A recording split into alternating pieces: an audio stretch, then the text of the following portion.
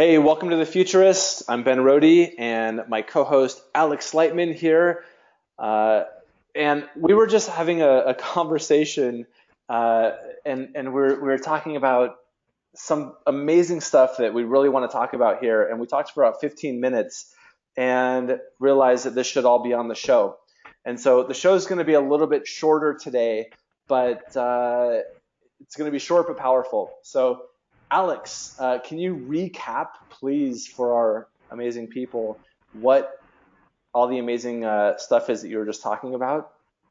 Sure. Well, we were talking about the vote that comes up on Monday of the electors. The electors have to confirm what the voters said on November 8th and 9th when we declared Donald Trump the winner. And I have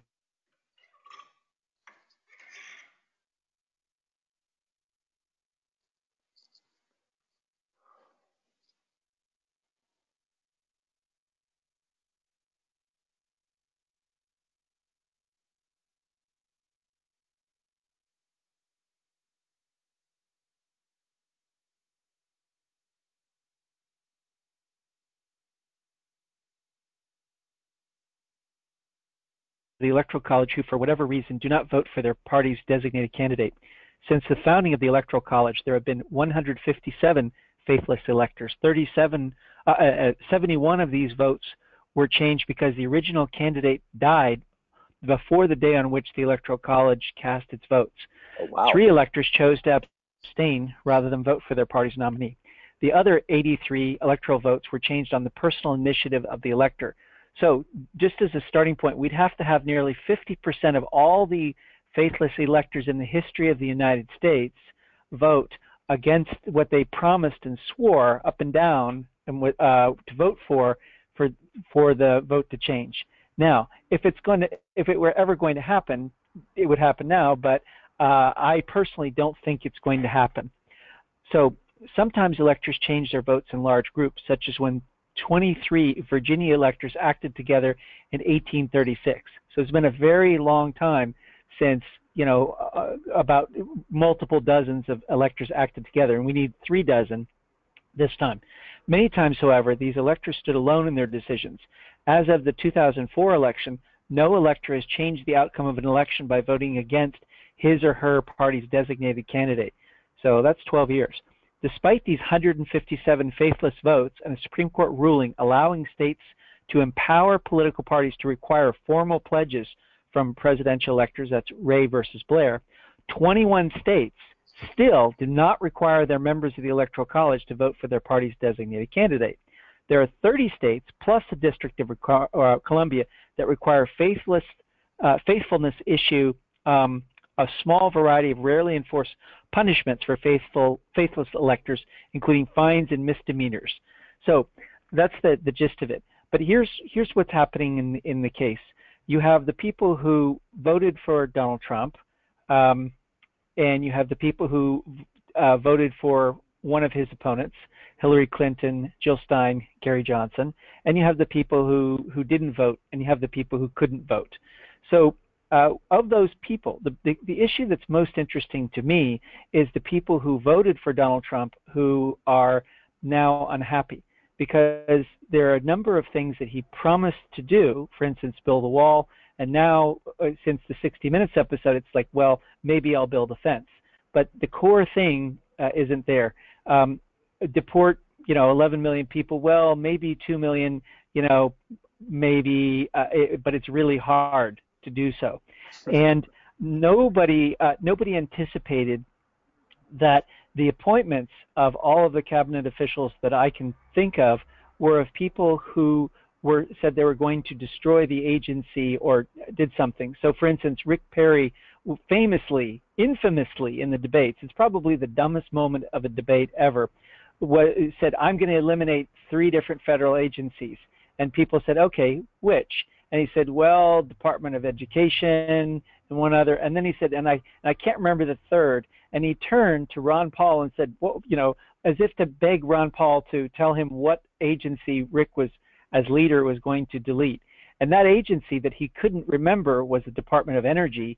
And so putting the guy who couldn't even remember the name of the agency he was going to eliminate in as the head of that agency, when it's a nuclear agency, and the Department of Energy doesn't just make sure that the nuclear reactors in the United States, which last time I looked were producing 19% of our electricity, still probably not too far away. And let's just say one thing about those nuclear reactors. They have a design life of 40 years, and we haven't built a nuclear reactor in the U.S. in 40 years. So they have a design life of 40 years, and they're all more than 40 years old. And the guy who's in charge of the agency that's supposed to overlook whether they're safe or not is kind of an idiot. And I mean, I'm saying that based on public opinion, watching him in the debates when he couldn't even remember the name of an agency, stumbled in his notes. It's one of the most cringe-worthy moments in a debate ever. Oh, no. And he's in charge of not only the nuclear reactors, but, and I haven't seen this in the press, so I'm hoping in every show of the Futurists we can say at least a few things that are not in the press. That includes the commissioning and decommissioning of nuclear weapons. In fact, there is a lot of suspicion of the Department of Defense potentially doing a coup. That's in the core of the government. And so the Department of Defense doesn't have control of the nuclear weapons. That's controlled by the Department of Energy. So you're going to basically give the nuclear capability to a person who has not entirely ruled out secession from Texas and is flirted with these ideas. I just find that very odd. But putting in Rex Tillerson as the Secretary of State, based on Condoleezza Rice's recommendation, let's look at Condoleezza Rice. She was part of the group that said that there were weapons of mass destruction in Iraq, and she worked for Chevron. She has an oil tanker named after her. So a person with an oil tanker named after her who is never part of the campaign, nobody ever said during the campaign that she'd be giving advice and making decisions, is recommending an oil executive. Now, what's the problem with that? Well, for one thing, oil is about 80% of our energy consumption. Electricity is about 1/3 of all the energy we use, and electricity right now is cheaper if you use solar.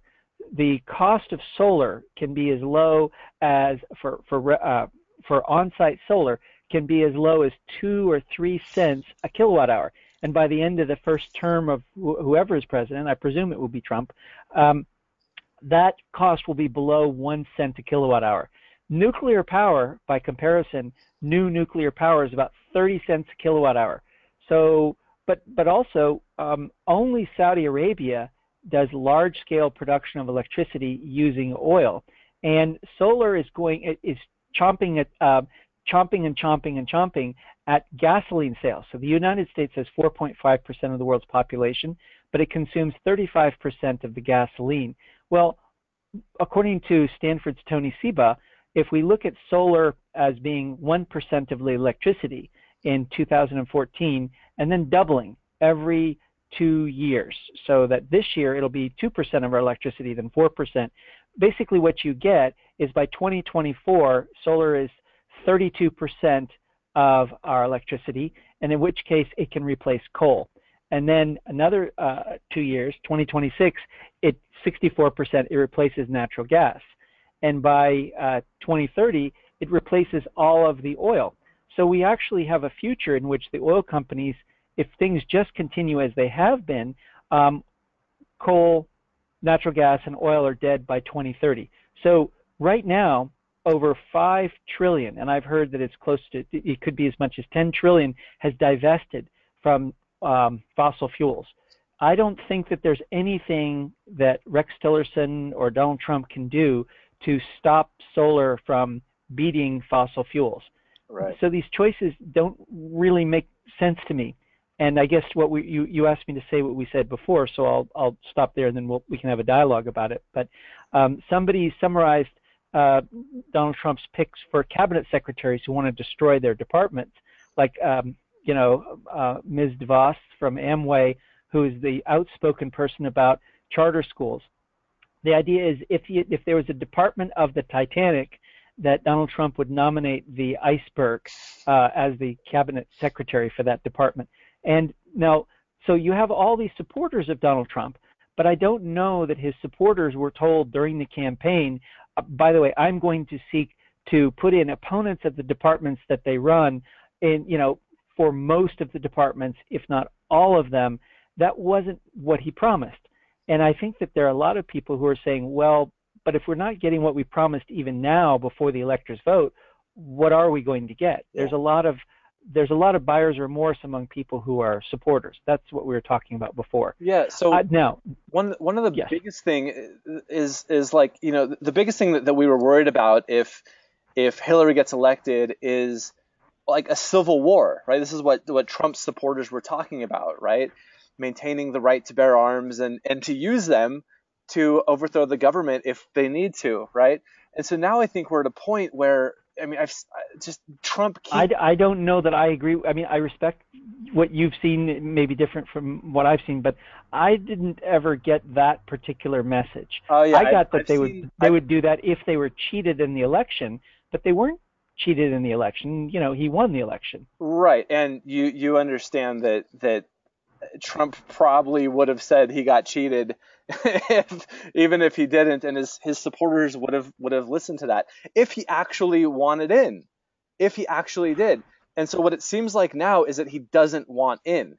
I mean, what better way to try to get your ass thrown out than by, like you said, appointing all the proponents, the opponents of the agencies that they're supposed to be running, right? It's absurd. I can't think of a better way to have electors throw you out than that, other than to skip security briefings and have people say this and then still not go. Right. So he's doing everything because people go, well, and then he's even at his rallies, and this is what we were talking about before. Even at his rallies, he's, people are saying, lock her up. They're chanting, lock her up. And he's like, no. That played well before the election, but now, let her go. She's been through enough. And they're like, what are you talking about? They're like, no, we really want to lock her up. I think that that's in a different category from everything else. And the reason is because strategically, if he said he was going after her, then Obama could work out something where she is charged by something in the federal government and then given a pardon, and then under the double jeopardy clause, you can't basically be tried for something the same thing. So a pardon could be in place. It could be a strategic move whereby he's simply saying this, and then if and when he gets in office, and again, I do believe he'll get into office, then I believe that then he can do something, and also he can just simply leave it to his attorney general. And I also presume that Senator Sessions will be confirmed as. Sorry. He chose Gowdy for that position, right? Who absolutely doesn't like Hillary. Well, I mean, whoever ends up being confirmed by the Senate as attorney general will be able to bring that case, and he can say, oh, it's not my decision. Right. So it's one of those things that it doesn't matter what he says now. There are other people who can still go after her. And also, any state where the Clinton Foundation was doing business can go after her for the Clinton Foundation RICO. I mean, I've heard it confirmed from all across the political spectrum that where there's smoke, there's fire. That's absolutely true in the case of the Clinton Foundation. And I predicted before the election, first of all, I predicted that Trump would win, but then beyond that, I said that the donations to the Clinton Foundation would drop by over 90%, thereby proving that it was always pay to play. It wasn't really a charity, because if you're putting in money because you want the Clintons to do charity work, well, then you're 100 times happier because they have 100 times more time than they had during the campaign, or they would if she were president. Now they have time to do it. But it's clear when Norway and Australia and other places are saying, well, we're dropping our commitment, almost entirely. It's I don't understand how people like James Carville, who just go on TV and just basically say anybody who questions Clinton Foundation is trying to kill Africans, and all this kind of nonsense. It was so clearly bribery. And this is part of the reason that a lot of people, returning to the whole idea of faithless electors, that whatever people say, there isn't another person who has a mandate. Hillary Clinton certainly doesn't have a mandate, and neither does Case. I keep hearing Kasich's name mentioned. Kasich during the primaries only won the state that he is currently the governor of. That's not that's as far from a mandate as you can get. Right. Besides, let's say not winning any state, but for a person who won anything, it was the least that you could win and still claim that you won something. It's not enough to be president. So I don't think that a Republican-controlled Congress, which has to approve whatever the electors say, is going to want to deny Donald Trump and his supporters the chance to govern.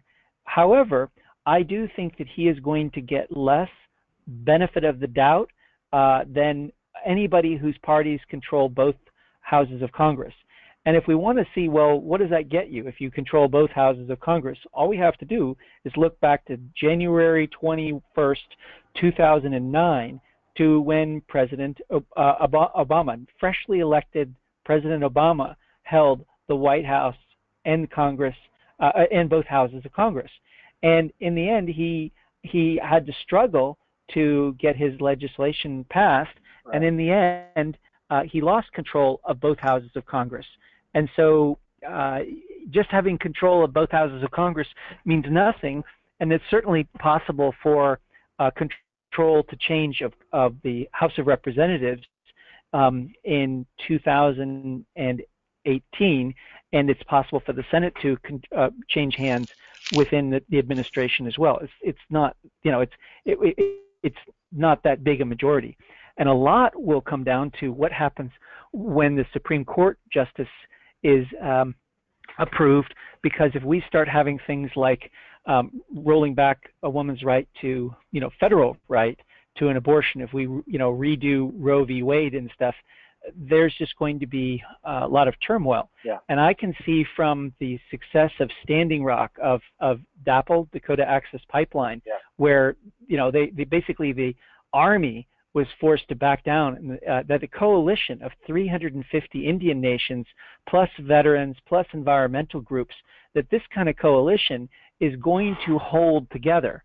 And I can see people protesting quite seriously. And the thing about the oil business is it's really, really easy to protest it, because everything is in a fixed asset, in a fixed place. And then you have these really incredibly dumb things that the oil industry is doing. And Ben, I defy you. I'll say this and I'll stop and wait. I defy you to think of anything that's as dumb as what the oil industry is doing. They are fracking, and I worked my way through MIT as a drilling engineer, so I know what, and I work for the pioneer of fracking. So basically what you're doing is when you're drilling for oil, and we've drilled 6 million wells in the United States with conventional methods, and then we have about 150,000 drilled with unconventional methods, meaning effectively that you're stealing water. So when you hear fracking, just replace that with stealing water, polluting it, and then just sticking it somewhere. Like the mafia, when it's in charge of getting rid of chemical waste or nuclear waste or things, we'll put it in a big truck and then just open the valve and drive it down the back roads. Just let it go onto the roads, because right, they don't know of a place to legally put it. So fracking is all about taking water for free and then dumping it for free under high pressure.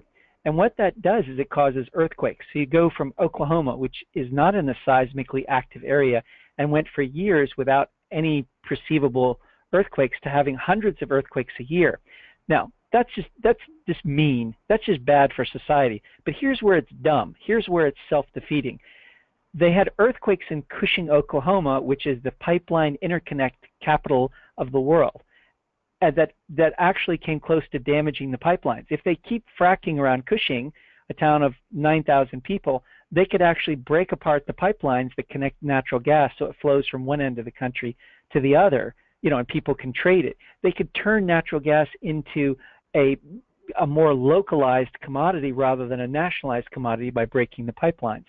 And if they really push the oil and gas stuff so hard, they're, I don't want to encourage any kind of malicious activity, but Edward Abbey has written whole books about this, the monkey wrench gang. You can look it up and see what he was advocating.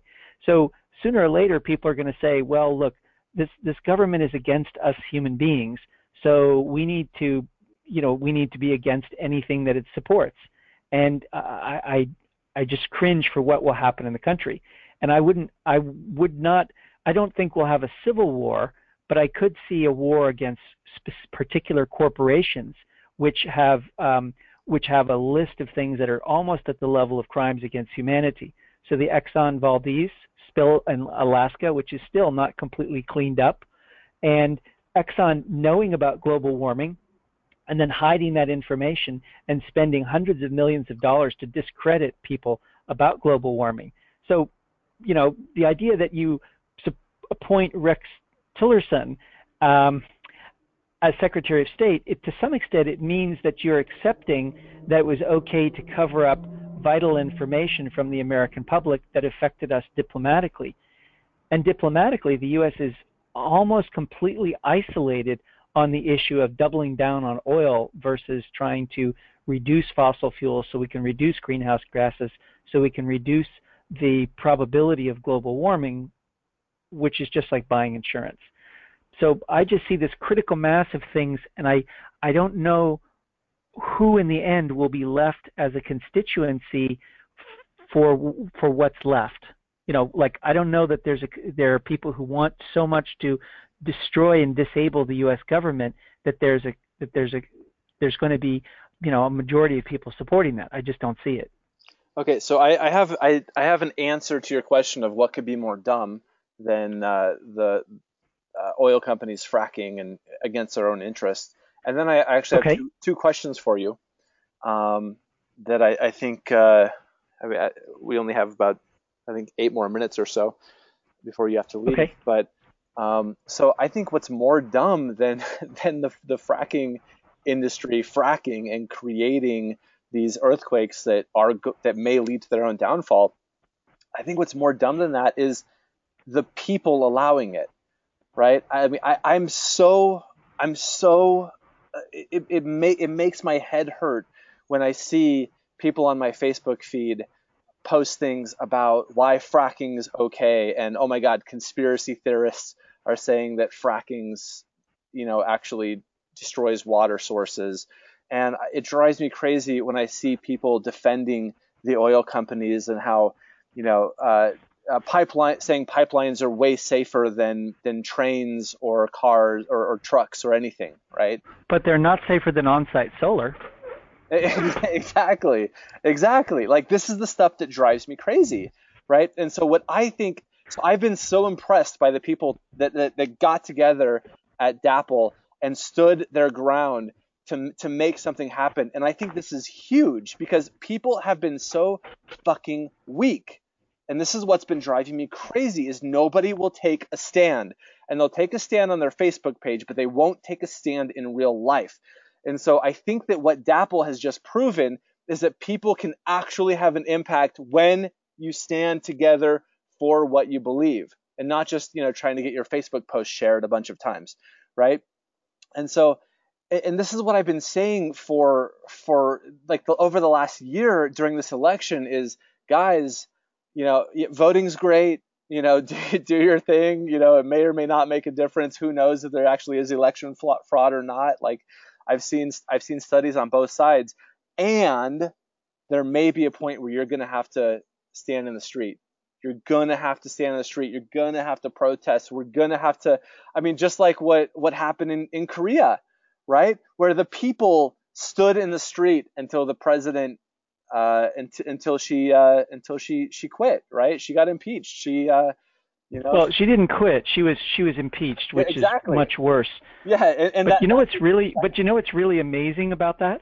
What's that? What's interesting is that the Korean government and 50 of the largest corporations paid for something called the Global Leaders Forum, and they asked me to come all the way to Korea and to moderate and to speak on the closing panel, and the closing panel was called "Abolish the Government." So it's what's so fascinating is that there's a history of Japan and Korea, and to a lesser extent other countries, but those are the two main ones, looking for outside permission or looking for outside approval to do things. Now, I didn't suggest that I do a panel called "Abolish the Government." They didn't even ask me; they just assigned it to me and they said, "Oh yeah, this is on your to-do list. Like go make the case." Hey, I'm creative. I can make a case for abolishing the government in Korea. No problem. I did. And 2 weeks later, she was gone. And I'm just thinking, wow, I mean, this was a coordinated fashion. Right. So to some extent, I don't know that corporations are against Donald Trump. What I find fascinating is this. There's something very odd about this whole American political scene.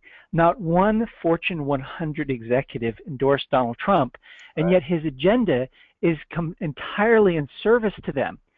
And I wonder, and he had the Silicon Valley meeting, and the only person sitting at that table who wasn't blood relation of his, who supported him was Peter Thiel and his vice president, Mike Pence. The rest were like with Eric Schmidt. Eric Schmidt is like involved in Hillary's campaign, and he was there. Facebook is famously in favor of Hillary. So I just wonder, and Donald Trump was looking at the people in the meeting and say, well, you can trade. You can do trading. And they're just sort of staring at him. It's like, what do you mean we can trade? What does that even mean? I mean, if Donald Trump said to China, we're going to block certain imports from you until you allow Google and Facebook and Twitter to operate freely, just like we allow your internet companies to operate in the U.S., then I could understand it. But I'm not even sure what that means. It's like, it seems like terms that are meant for an industrial age for the information age. So I don't get why corporations on the one hand were not supportive and now they're so supportive. I think that part of this is that they're just trying to keep some level of stability, because there is something looming over the heads of everybody who has a memory of history. And the memory is of what happened during the first few years of the Reagan administration. Interest rates, federal fund rates, which, like right now, you might know that the U.S. debt is somewhere in the area of the admitted federal debt is about $20 trillion. And last year, we paid $280 billion in interest. Now, that may sound like a lot then. Mm-hmm. It's very little. It's only about 1.4% interest rate.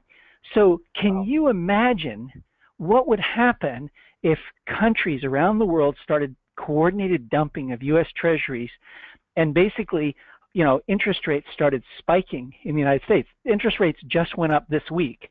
And what if they keep going up? Well, for one thing, people are not going to be buying houses. You're not going to have construction jobs. And if you don't have construction jobs, you have, after a time of relatively little construction, that's going to have knock-on effects. And those are actually pretty good jobs. So I can see the possibility that businesses right now are afraid of opposing things and creating, waves, because if we have instability, our interest rates go up. If our interest rates go up, we have another recession. And I just don't think anybody wants to have another recession.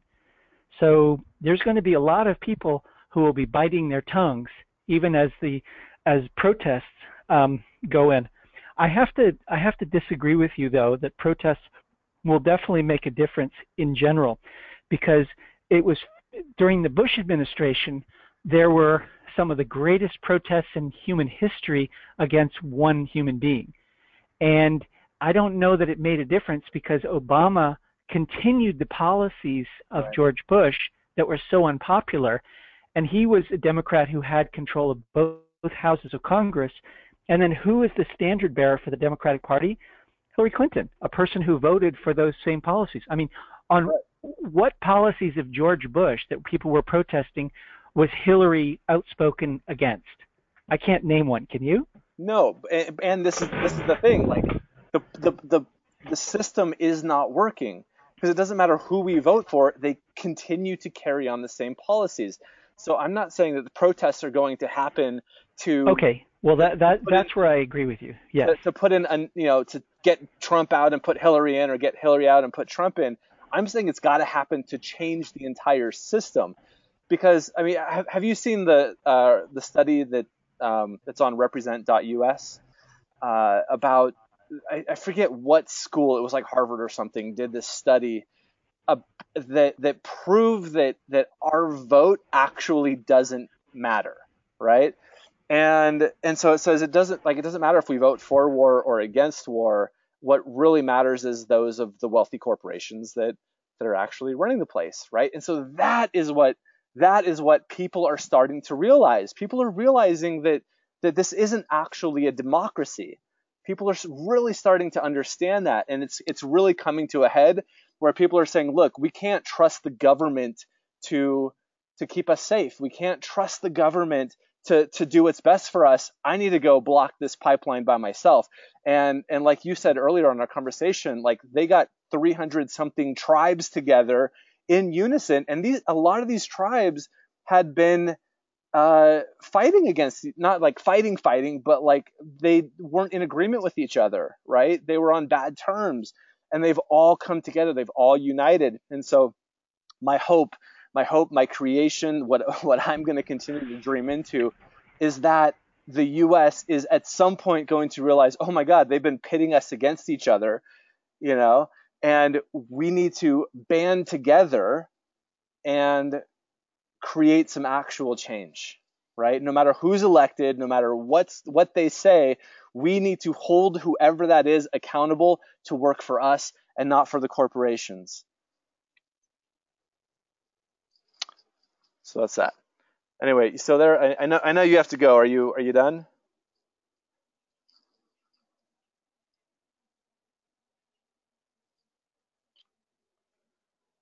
And natural gas economy.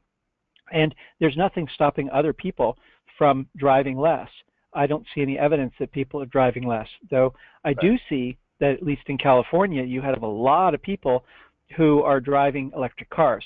And I have a friend from my class at MIT who is a big Obama donor and who said that he was really surprised when he would go to White House events that there were all these people pulling up in Teslas.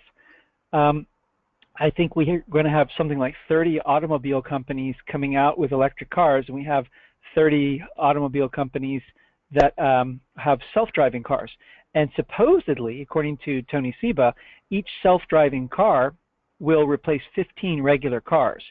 And so I see, all kinds of ways to vote. But if you really want to like fight against the oil companies, then the way to do it is to get an electric car or simply to take an Uber, and also demand that Uber give an option to be picked up in an electric car. Yeah. Just that thing. If I could, because there's lots of cars where I am in Santa Monica, at any given moment, the button for Uber, I have eight different choices. So that's Right. the kind of thing that's going to be, that choice is going to be very useful. Cool. Yeah, yeah, and I think people need to have these options. I think we need to. There was a document that you sent me that was like 100 ways to protest, and I thought that was really cool. Everything from writing a letter to creating a sign. Anyway, I know you've got to run, so Alex, thanks for all your amazing information, and thanks for doing all the research that you're always doing, and it's always just such a fascinating thing. And you're my favorite person to get my news from. So thanks for being here with me. Well, thank you, Ben. And tell us about our guest for the show next week. Great. Our guest for the show next week is Dennis Yu. It's a man named Dennis Yu, and he's creating some really fascinating stuff and really changing the marketing industry. And the program next week is it's called the future of jobs in the automation industry, or in an automated economy. And so what it's going to be about is how it's one of our favorite topics that I've noticed over the last several weeks, is talking about how AI is going to be taking over a lot of our jobs. And so what happens? Like, are humans going to become unnecessary for jobs, or what's how do we create value for ourselves? And so this is one thing that his company does, is it gives away free information so we can do things ourselves, or you can have anyway, we'll let him talk about it. It's going to be a fascinating show. Excited to have him on finally. It's been 2 months since I've been trying to create this show with him.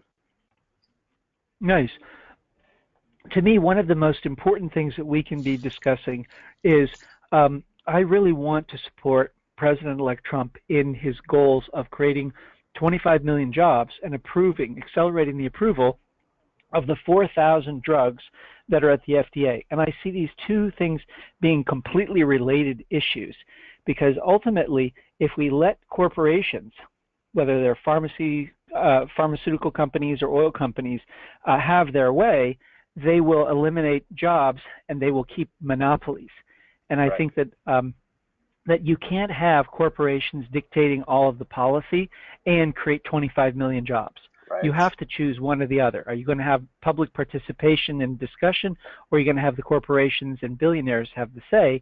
And this is where the rubber meets the road. And I think if we have one thing that we should absolutely judge the Trump administration as a success or failure on, all other things aside, he promised 25 million jobs. And I think that that's what we should be saying every day. And we're looking at every single decision. Will this create 25 million jobs?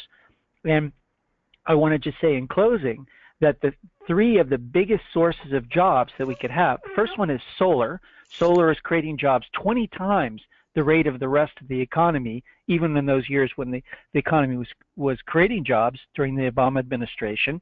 And we have a person in charge of energy who is not pro-solar. And also we have an emphasis on the oil industry. It takes $50,000 to create a solar job and about $5 million to create an oil industry job.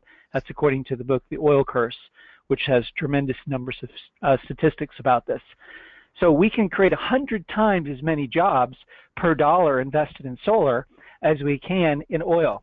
I have yet to see anybody justify you going to oil and doubling down on oil as a job creator. The second big thing is marijuana legalization. If we just simply go ahead with federal legalization, because the whole basis for making marijuana illegal is Schedule 1, saying it has no medical use. This is simply factually fraudulent, and it's the kind of thing that if someone else did it, the U.S. federal government would sue them and fine them because it's a lie. Well, the government holds the patents for it. Yes, so the government itself you submit patents under penalty of perjury. So somebody in the U.S. government said, under penalty of perjury, here's how you can use cannabis to treat people for health conditions. And we also have construction and infrastructure.